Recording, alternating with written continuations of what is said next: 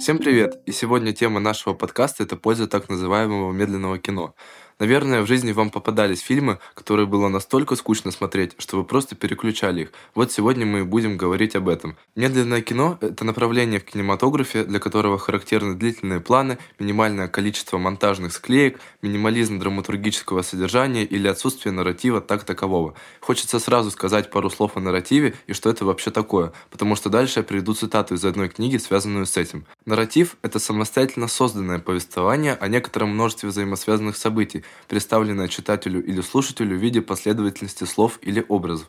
Нарратив, в принципе, и присущ всем жанрам массового кино. Это буквально почти любая картина, идущая по телевизору или в кинотеатре, будь это фильм или сериал. Здесь хочу привести цитату из книги Пола Шрёдера «Трансцендентальный стиль в кино». Медленное кино – образец пассивной агрессии. Режиссер, вместо того, чтобы создать мир фильма, где зрителя требуется только подчиниться, создает мир, над которым зритель должен поразмыслить или сходу его отвергнуть. Что я имею в виду? Давайте на конкретном примере.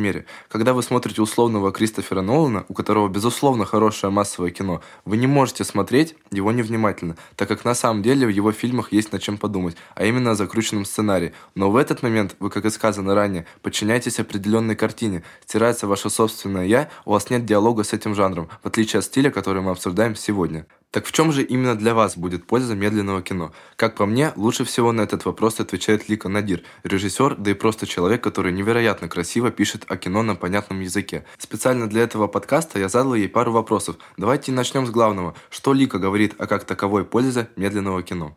На мой взгляд, польза медленного кино в возможности мыслить. Это когда режиссер хоть и дает тебе условность, но он оставляет твое пространство для мысли. По сути, вы с режиссером играете на равных. Он в создании, ты в поиске смысла. Это основное и самое главное его отличие от всего остального. Сюда же, конечно, можно добавить и более очевидные вещи, вроде медитативного свойства кино, ощущения паузы, которой сейчас очень не хватает. И, что важно, это запечатленное время. Что-то похожее на очень детское чувство, когда время идет медленно. Чем старше ты становишься, тем короче становятся дни. В детстве каждое маленькое действие тянется, и ты даже не понимаешь взрослых, как они могут забывать об этом. Это то, что можно найти в медленном кино. Память, время, мысль.